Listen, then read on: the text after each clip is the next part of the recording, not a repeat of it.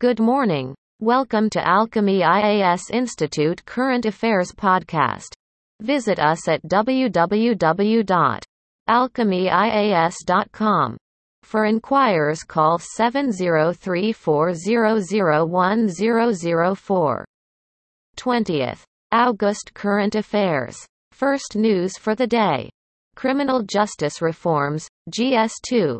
Separation of powers between various organs dispute redressal mechanisms and institutions. In news, a group of experts under the National Human Rights Commission, NHRC, has expressed serious concerns over the slow pace of reforms in the criminal justice system to ensure speedy justice. Current concerns, challenges. The delay in disposal of cases was leading to human rights violations of the under trials and convicts. Despite the Supreme Court's directions on police reforms, there had been hardly any changes on the ground. Court orders convicting a person are also taking years to implement. Suggested reforms. Special laws and fast-track courts could replace certain offenses under the Indian Penal Code in order to reduce the piling up of cases at every police station. Digitization of documents would help in speeding up investigations and trials.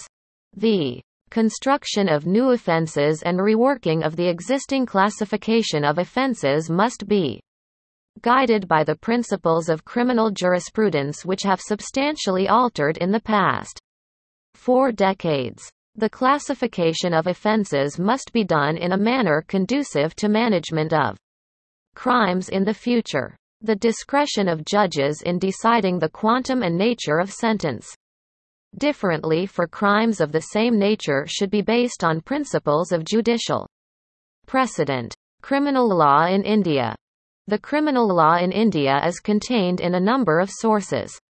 The Indian Penal Code of 1860, the Protection of Civil Rights Act, 1955, Dowry Prohibition Act, 1961 and the Scheduled Castes and Scheduled Tribes, Prevention of Atrocities, Act, 1989.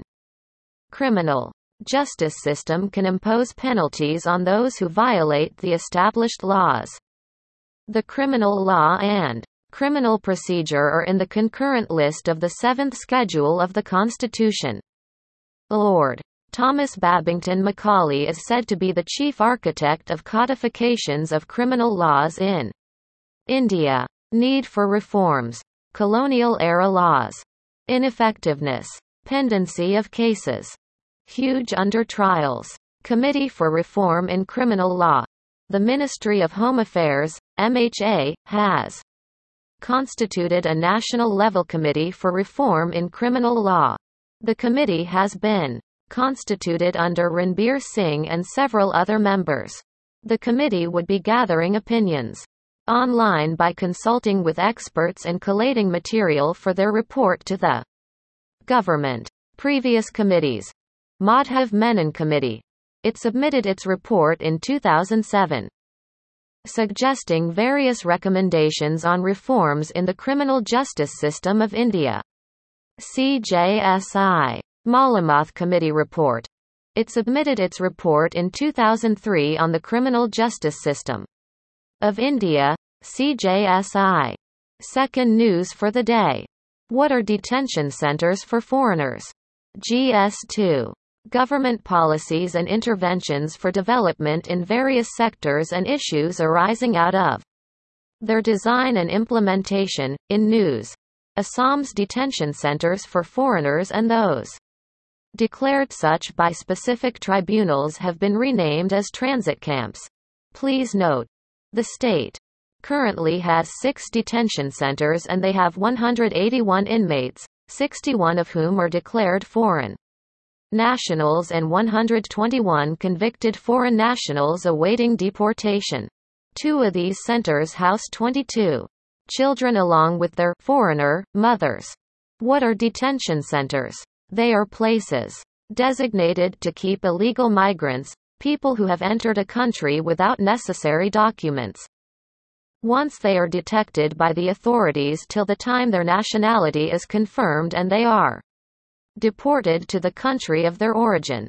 Detention centers were set up in Assam after the Union government authorized the state to do so under the provisions of the Foreigners Act, 1946 and the Foreigners Order, 1948. Foreigners Act, 1946. It replaced the Foreigners Act, 1940, conferring wide powers to deal with all foreigners. The Act empowered the government to take such steps as are necessary to prevent illegal migrants, including the use of force. The concept of burden of proof lies with the person, and not with the authorities. The Act originally empowered the government to establish tribunals which would have powers similar to those of a civil court. Amendments, 2019, to the Foreigners' Tribunals Order, 1964 empowered even district magistrates in all states and union territories to set up tribunals to decide whether a person staying illegally in India is a foreigner or not. Third news for the day.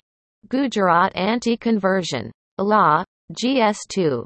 Government policies and interventions for development in various sectors and issues arising out of their design and implementation. In news, Gujarat government has defended its new anti-conversion law in High Court, saying marriages cannot be tool for forceful conversion. What's the issue? The HC is hearing two petitions that have challenged the newly enacted amendment in the law, which deals with forcible religious conversion through marriages. During the hearing, the court observed that the amended law keeps a sword hanging over interfaith couples because it has created an impression that interfaith marriages are not permissible in the state. Gujarat Freedom of Religion Amendment Act, 2021. It proposes punishment of 3 to 10 years in jail for forcible or fraudulent religious conversions through marriage. It amends the Gujarat Freedom of Religion Act, 2003. The amendment aims to reduce the emerging trend where women are lured to marriage for the purposes of religious conversion. Issues with the new law. The amended law has vague terms which are against basic principles of marriage and right to propagate, profess and practice religion as enshrined in the Article 25 of the Constitution. The law even allows distant family members to file a criminal complaint. Supreme Court on Marriage and Conversion. The Apex Court of India in its several judgments has held that the state and the courts have no jurisdiction over an adult's absolute right to choose a life partner. The Supreme Court of India, in both the Lily Thomas and Sarla Mudgal cases, has confirmed that religious conversions carried out without a bona fide belief and for the sole purpose of deriving some legal benefit do not hold water. Salamat Ansari Priyanka Karwar case of Allahabad High Court, 2020. The right to choose a partner or live with a person of choice was part of a citizen's fundamental right to life and liberty, Article 21. Need of the hour. There is a need for uniformity, Article 18 of the Universal Declaration on Human Rights mentions everyone has the right to freedom of religion, including changing their faith. Since it is a state subject, the center can frame a model law like model law on contract farming, etc. States, while enacting anti-conversion laws, should not put any vague or ambiguous provisions for the person who wanted to convert of his own will. The anti-conversion laws also need to include a provision to mention the valid steps for conversion by minority community institutions. People also need to be educated about the provisions and ways of forceful conversions, inducement or allurement, etc. Fourth news for the day. Supreme Court Collegium, GS2. Appointment to various constitutional posts, powers, functions and responsibilities of various constitutional bodies. In news, the Supreme Court Collegium has recommended to the government 9 names for appointment as judges in the court, and in the Process. Scripted history by naming Karnataka High Court Judge B.V. Nagarathna, who may become India's first woman CJI a few years from now. Key recommendations. The Collegium has for the first time, in one single resolution, recommended 3 women judges. It has thus sent a strong signal in favor of the representation of women in the highest judiciary. It has also continued the recent trend of recommending direct appointments from the Supreme Court bar to the bench of the court. It has also recommended 6 judicial officers and a judicial member of the Income Tax Appellate Tribunal for appointment as judges of the Telangana High Court. Who appoints judges to the SC? In exercise of the powers conferred by Clause 2 of Article 124 of the Constitution of India, the appointments are made by the President of India. The names are recommended by the Collegium. Eligibility to become a Supreme Court judge. The norms relating to the eligibility has been envisaged in the Article 124 of the Indian Constitution. To become a judge of the Supreme Court, an individual should be an Indian citizen. In terms of age, a person should not exceed 65 years of age.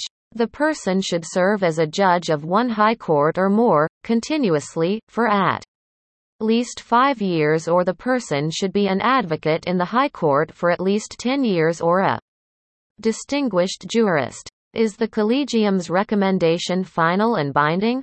The Collegium sends its final recommendation to the President of India for approval. The President can either accept it or reject it. In the case it is rejected, the recommendation comes back to the Collegium.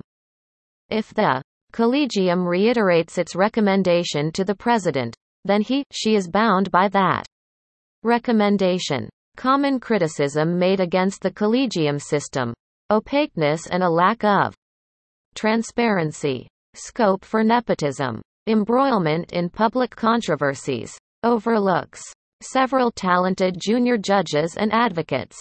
Reforms needed: a transparent and participatory procedure, preferably by an independent broad-based constitutional body guaranteeing judicial primacy but not judicial exclusivity.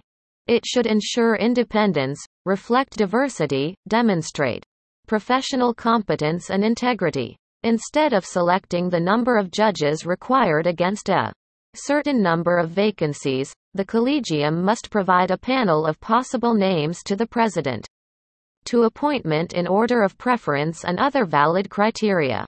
Thank you for listening to Alchemy, IAS Institute Current Affairs Podcast.